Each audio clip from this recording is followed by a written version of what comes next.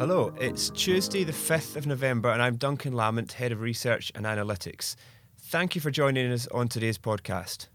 So last week was Halloween. This week in the UK on the 5th of November we celebrate Guy Fawkes Night, or Bonfire Night as it's known. Curiously British tradition where we celebrate a failed plot to blow up the Houses of Parliament with gunpowder in 1605.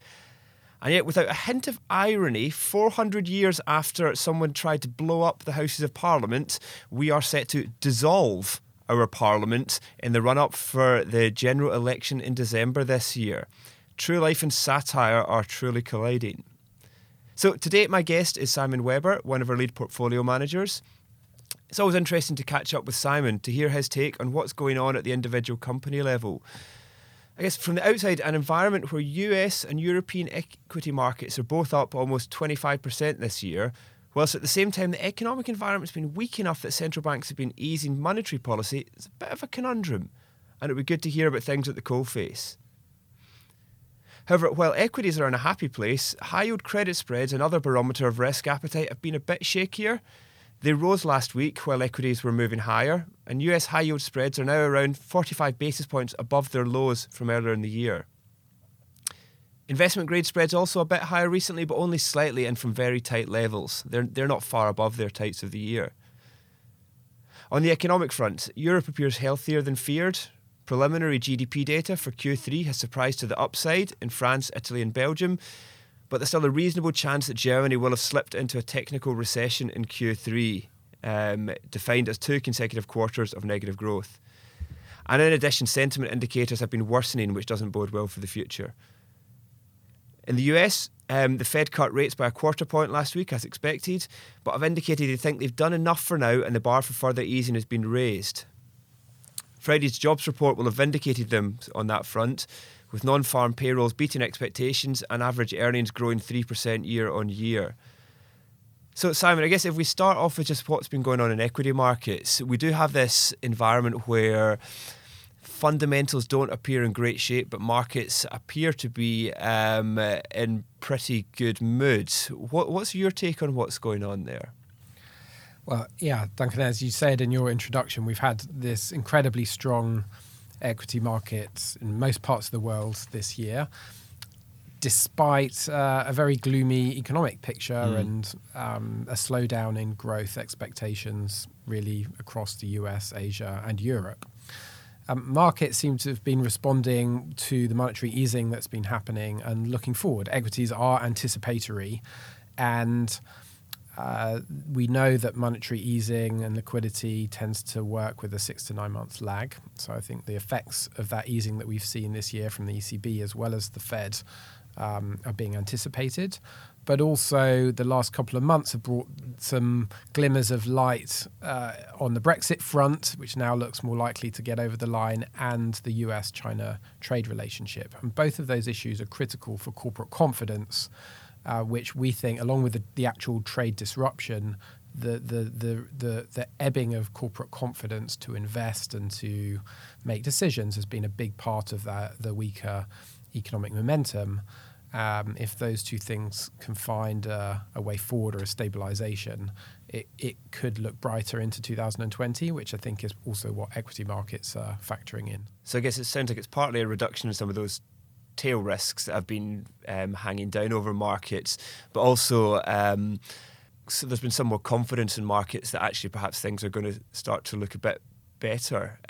I guess that point's interesting because if you look at the forecast from Keith's economics team, they're still reasonably pessimistic about the earnings outlook for next year and the growth outlook. Is that something that you would disagree with, or do you also believe that the things that don't look great on the earnings front, but markets have actually been perhaps getting ahead of themselves? Well, earnings growth has definitely not been great over the summer and this third quarter reporting season. In fact, we've seen some real weakness from earlier or shorter cycle industrials. The US activity is now catching down to the rest of the world.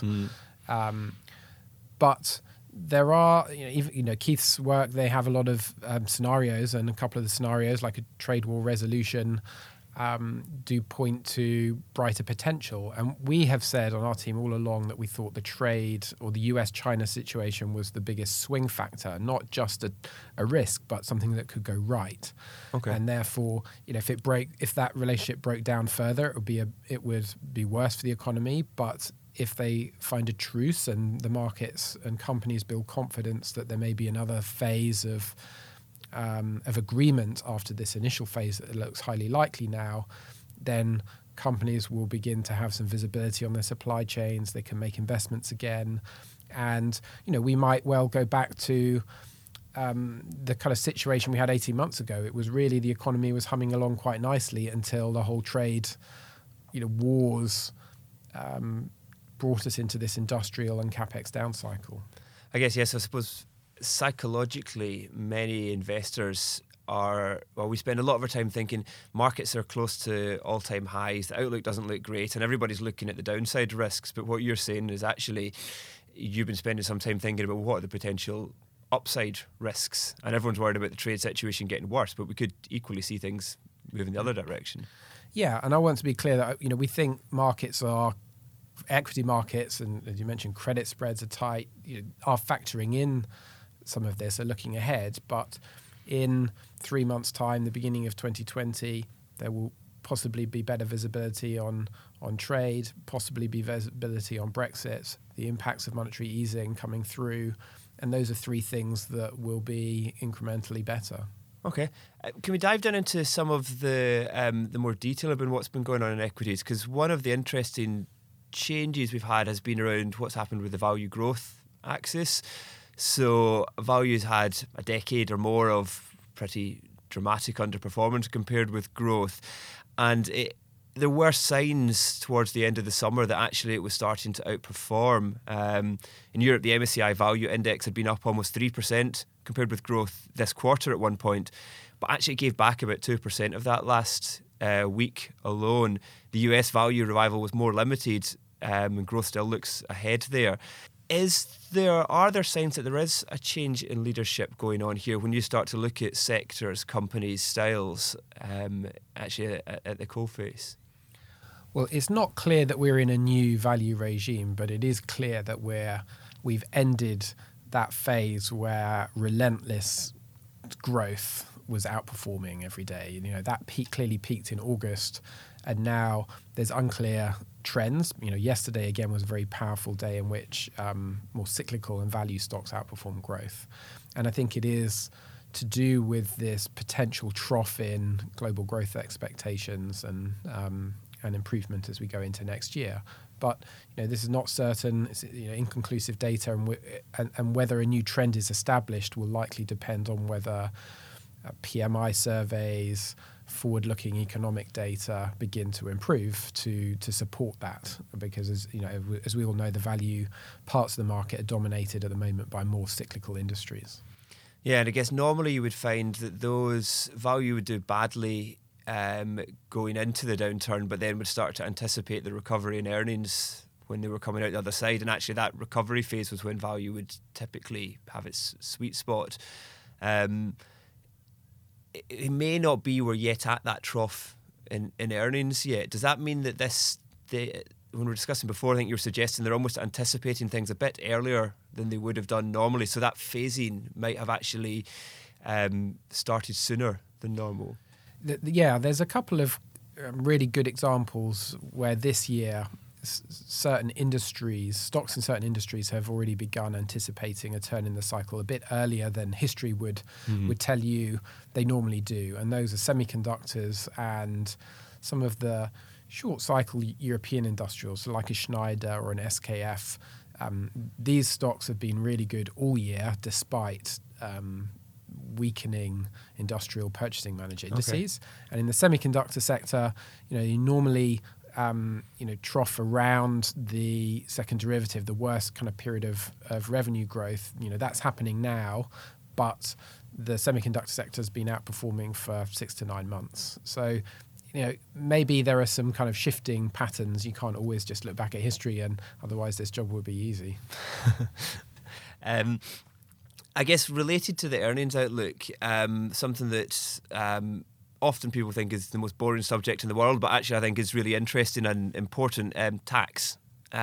So the OECD has been arguing for a shift towards more of a global taxation system where tax is applied where economic activity takes place rather than just where the headquarters of an organisation are or where they've managed to funnel their profits. I guess the aim here is to try to avoid people underpaying their tax by complex structures which minimise their liability.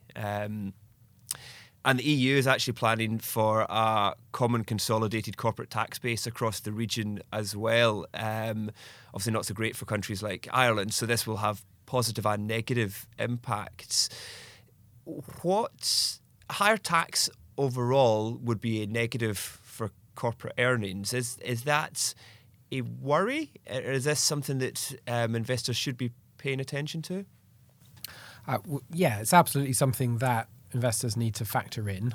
But I think the last year's tax cuts in the US can be a good example of how these tend to get factored in. US equities took about a month or two for them to factor in the new corporate tax level. It's like a one-off impact on valuations, and then the market carries on. This will take longer because it's not quite so clear how individual companies will be affected. But in our view, it's definitely a good thing that the world is getting to grips with some of the loopholes that have allowed more global companies to create a competitive advantage just through the tax system. And populations clearly want to see companies paying a fair level of tax. So at a high level, it's a good thing for individual companies. Certainly, some of the big tech companies will be exposed to this. We need to expect them to pay slightly higher levels of corporation tax. Gradually moving up over the next few years, probably as these new regulations and rules are put into practice. Yeah, I guess one of the challenges will be getting any kind of global coordination on something like this, because if there's not a global response, then individual countries may still find ways to facilitate tax loopholes, I suppose. Yes. My understanding of this new OECD initiative, though, is that it is been a real effort to get some coordination. Obviously, not everyone has exactly the same perspective on it, but there is some coordination in the way of that this is going to be applied now. The devil will be in the details, and we need to go through that. But for example, in the SQ or Sustainability Quotient assessment that we use on our team in the Global Sustainable Growth Fund process, are companies paying their fair share of tax? Are they a good corporate citizen in that respect? Is one of the key things questions that we assess them on. And we don't necessarily see a low tax rate as a good long-term thing because it's unlikely to be sustainable. Okay, that's interesting. So I guess there will be companies who will have been playing the game with this, but actually that's part of the investment decision-making process, trying to assess if you're potentially underpaying tax. Yeah, I think also it feeds into the kind of SustainX analysis as well. Yeah, the model. Exactly. Related to that, I suppose, and related to the growth value story is the antitrust moves in the US and the idea that large corporations have potentially too much power and influence. I know one of my team, Sean Markovich, has got a paper written on the implications of the rise of superstar firms, which will be coming out soon, which I think you've seen a copy of. Are there any new developments on that front? I guess given we've got a presidential campaign going to be heating up soon. Yeah, the temperature is rising on this issue in the United States, which is really important. There are a number of underway investigations of Facebook, Alphabet already in particular, with most of the states already collaborating with federal agencies on it. So there's already investigations underway that any new administration, whether it's Trump or the Democrats, will have to work with those ongoing investigations. They probably take some time. But there's clearly a new political dynamic within the Democrat presidential candidates, Elizabeth Warren, who's tied as a front runner now, has made it a centerpiece of her policies to get tough on the big tech companies. So I think, along with other sectors like healthcare, environmental investments, other kind of telecommunications regulation, these areas will be highly sensitive to the US political, the polls and the outcome of the US presidential election, because the two parties have very different perspectives on those issues. In a way, tech regulation is rising up the agenda of both of them, but Elizabeth Warren would looks like being much more radical in her approach if she was got the chance. Yeah, I guess we saw, some examples of how it might play out with the Trump-Clinton election when there were statements about pricing of drugs or healthcare, and then there would be large moves in share prices of companies in response to that. And as this starts to build up ahead of steam, then we could potentially see more of that as well. Yeah, and I don't want to make this this is not like a big prediction, but because it does affect a number of big sectors, and if Elizabeth Warren were the candidate instead of Joe Biden, who's seen as much more moderate and market friendly, then there would probably be more fear in US equities around the Democrats winning that election. So it will matter for the equity market who the Democrat presidential candidate is. And we should expect some volatility. We've actually for some time been building up our exposure to the healthcare sector because we think that in particular is the one, probably because of previous elections, where the market's already very worried and pricing in US electoral risk. Maybe in some other sectors where we should expect increased volatility. The risk reward looks quite attractive to us in some of the healthcare stocks like pharmaceuticals. Okay, and I suppose in similar message to the trade dispute that whilst everyone's focusing on the downside, actually there can be upside benefits to some of this if it already gets baked into the price and things don't turn out quite as bad as everyone's fearing. Yeah, precisely. And to get to another big political issue is climate change as well. Obviously, an issue that you're kind of closely involved in as well. Should we be concerned from either an investment or actually just a more environmental standpoint about any developments in the kind of political landscape? Well, I think the most important political developments from a climate change perspective have happened over the summer, and that was in Europe. And the new European commissioners, led by von der Leyen, come into office over the next 2 weeks, and within the first 100 days, they've promised a very big green investment initiative and a tightening of the EU's climate change regulations. So that is all pushing on faster. It's clearly a disaster for actually tackling climate change that the US is being so left behind, and this week just pulling out formally of the Paris Agreement, which they'd already announced they were going to do.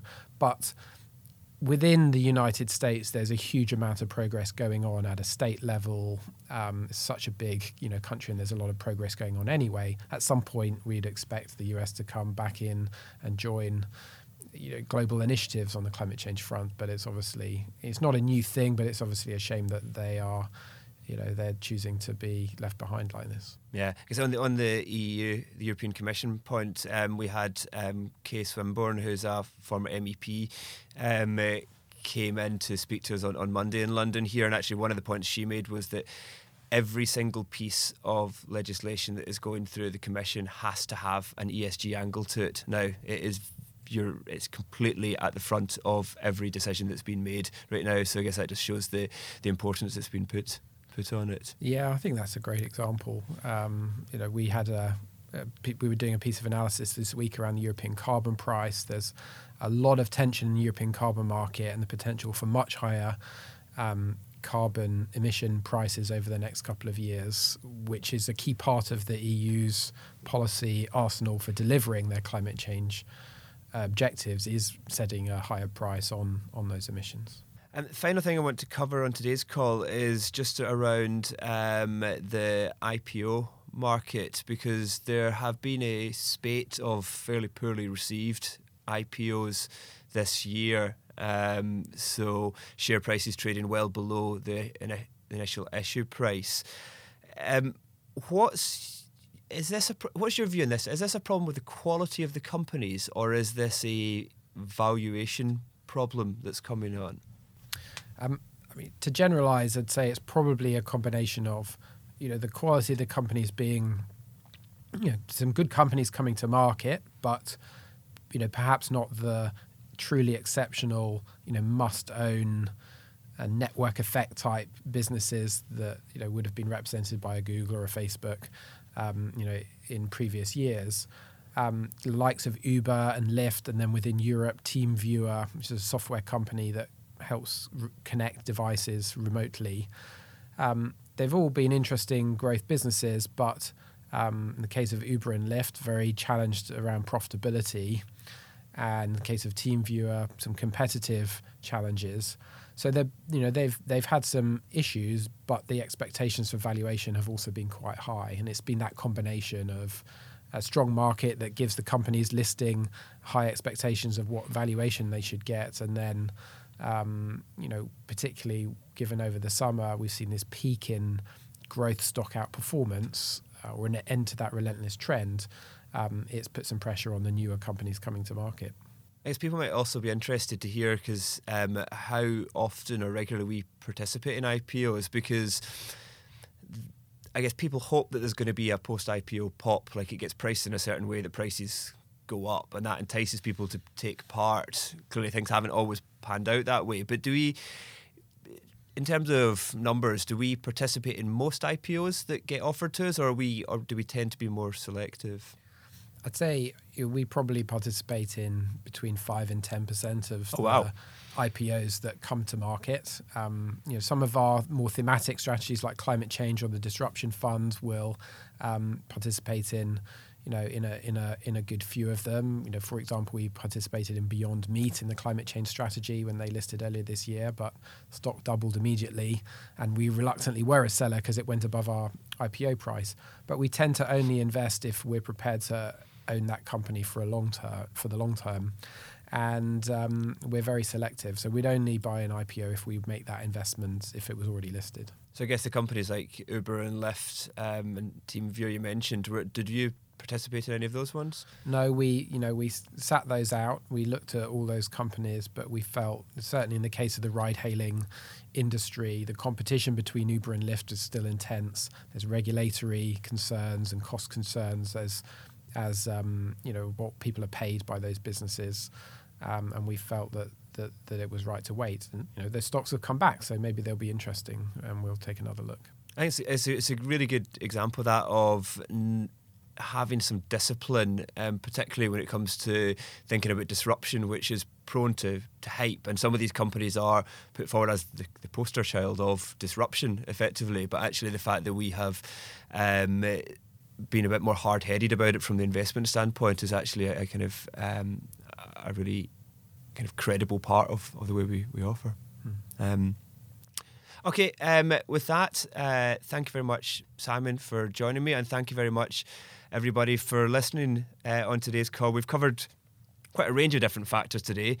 I guess looking at what's been going on with equity markets and the way that some of the cyclical names have been moving, are starting to perform better in advance of a recovery, but even more in advance of that recovery than we've perhaps seen in the past. Political risk, whether it's on tax, whether it's on what it might mean for antitrust, whether it's what it might mean for climate change, is a very important factor to be paying attention to. And on the disruption side, the fact that we are actually pretty selective in the way we participate in IPOs, I think is a really great thing to hear as well. So thank you very much, Simon, and thank you to everyone else.